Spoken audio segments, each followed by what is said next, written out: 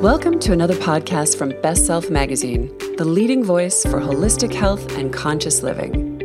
I'm Krista Noel, Editor-in-Chief, and this is the place to ignite your mind, body, and spirit with empowering articles read by the authors themselves. I'm so glad you've joined us to take a step towards your best self, to perhaps stretch your thinking further and reach a little higher. Something tells me you're here for a reason, and I'm so grateful for that. So let's get to it. Hi, my name is Allison Hammer, and I'm the author of You and Me and Us. I'm also the daughter of a retired teacher and a therapist, the latter being the reason I'm here today, to read you an article I wrote about a conversation I had over breakfast with my dad. What Are You Really Crying About? By Allison Hammer. What's happening beneath the tears we cry? Whether they are tears of joy or sorrow, they connect us to pieces and even forgotten parts of ourselves. I love to cry, as long as it's not about my life. It was a simple statement, a line I've said 1,000 times before, but when your dad is a shrink, like mine, you never know where a conversation might take you. A few months ago, I was visiting him down in Destin, Florida.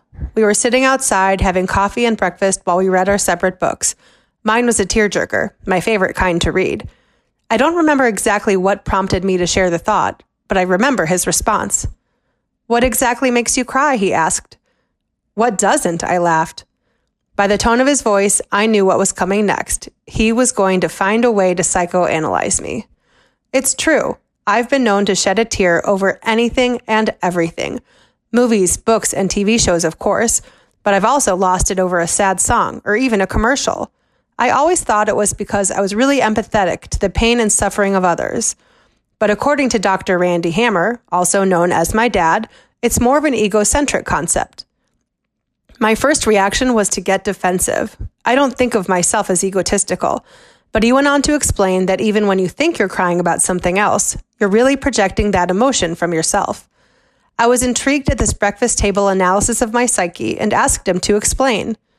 He said whenever something makes you cry, it's because whatever you're watching, reading, or listening to triggers a moment or a memory in your life that has significant emotional energy attached to it. He asked the question again, what makes me cry? And I tried to think about it, to look back on all the times I've cried and see if there was a common denominator. I couldn't put my finger on anything specific, so I tried to think thematically. The things that came to mind were stories of friendship and family, of loss and love. I thought back to one of my favorite movies of all time, Beaches, a story of two best friends who are nothing alike, yet have a bond that makes them almost like sisters. The movie spans 3 decades of the ups and downs of their friendship. All these years after the movie came out, and even though I know how the story ends, it still makes me cry the ugliest kind of tears. Prompted by my dad's theory, I thought back to the close friendships in my life, and my middle school best friend, Amy Ray Wilmot, came to mind. I was short and round with brown hair and Jewish. She was tall and skinny and blonde, and her father was in school at a Lutheran seminary. But we were best friends.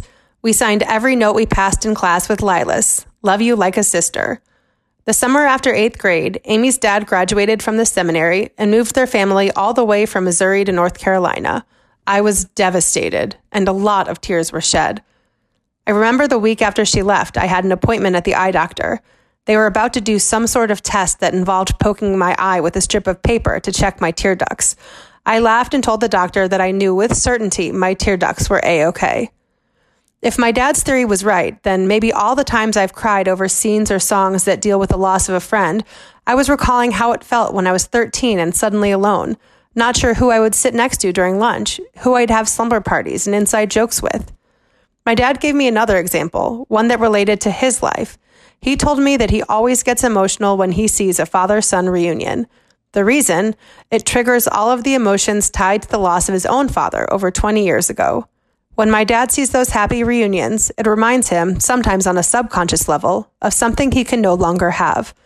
But it's not only sad memories that bring us to tears. He said positive memories can have the same effect, flooding us with the emotional energy tied to different moments in our lives.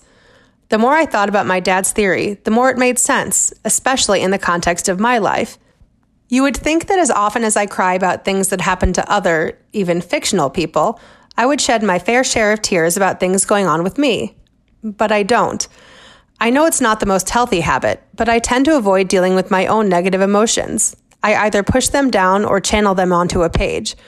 I'm not a journal writer, but my debut novel, You and Me and Us, is definitely a tearjerker. People cry while reading the book, and I cried a lot while writing it, which was unfortunate on the days I wrote in public at a coffee shop. Whether my tears are brought on by something I'm reading or something I'm writing, I usually feel better after a good cry. According to my dad, there's a reason for that too. He explained crying can be cathartic because it releases endorphins, feel-good chemicals that can help ease physical and emotional pain. So go ahead and pick up that sad book, play that sad song, and watch that sad movie. Especially now with so much uncertainty in the world, we could all use a good cry. I know I could. And the next time I try to explain to someone why I'm drawn to tearjerkers, I might have to modify my answer, because even when I think I'm not crying about my own life, it turns out maybe I am. Allison Hammer is a graduate of the University of Florida and the Creative Circus in Atlanta, and founder of the Every Damn Day Writers online group. She lived in 9 cities before settling down in Chicago, where she works as a VP creative director at an advertising agency. You can follow Allison at This Hammer on Twitter and Instagram, or through her website, AllisonHammer.com.